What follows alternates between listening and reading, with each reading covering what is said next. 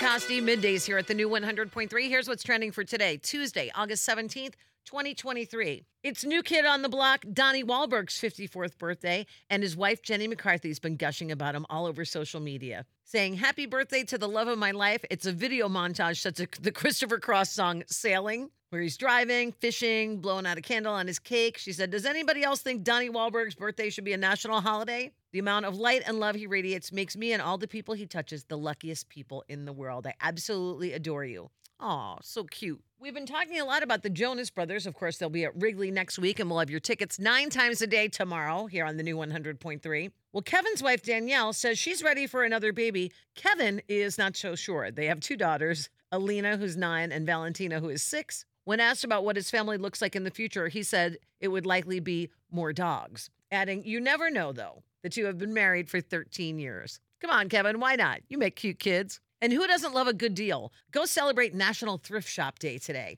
And that's what's trending. Have a great day, and thank you for listening to the new 100.3. She loves the 90s and 2000s.